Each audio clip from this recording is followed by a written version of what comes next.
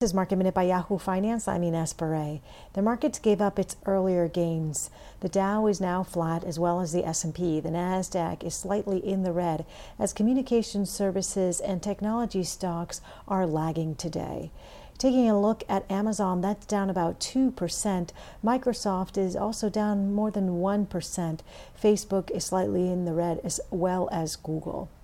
Oil is mixed today, with WTI crude for June delivery slightly under pressure, down about 5% during the lows of the session. Oil has jumped around quite a bit today.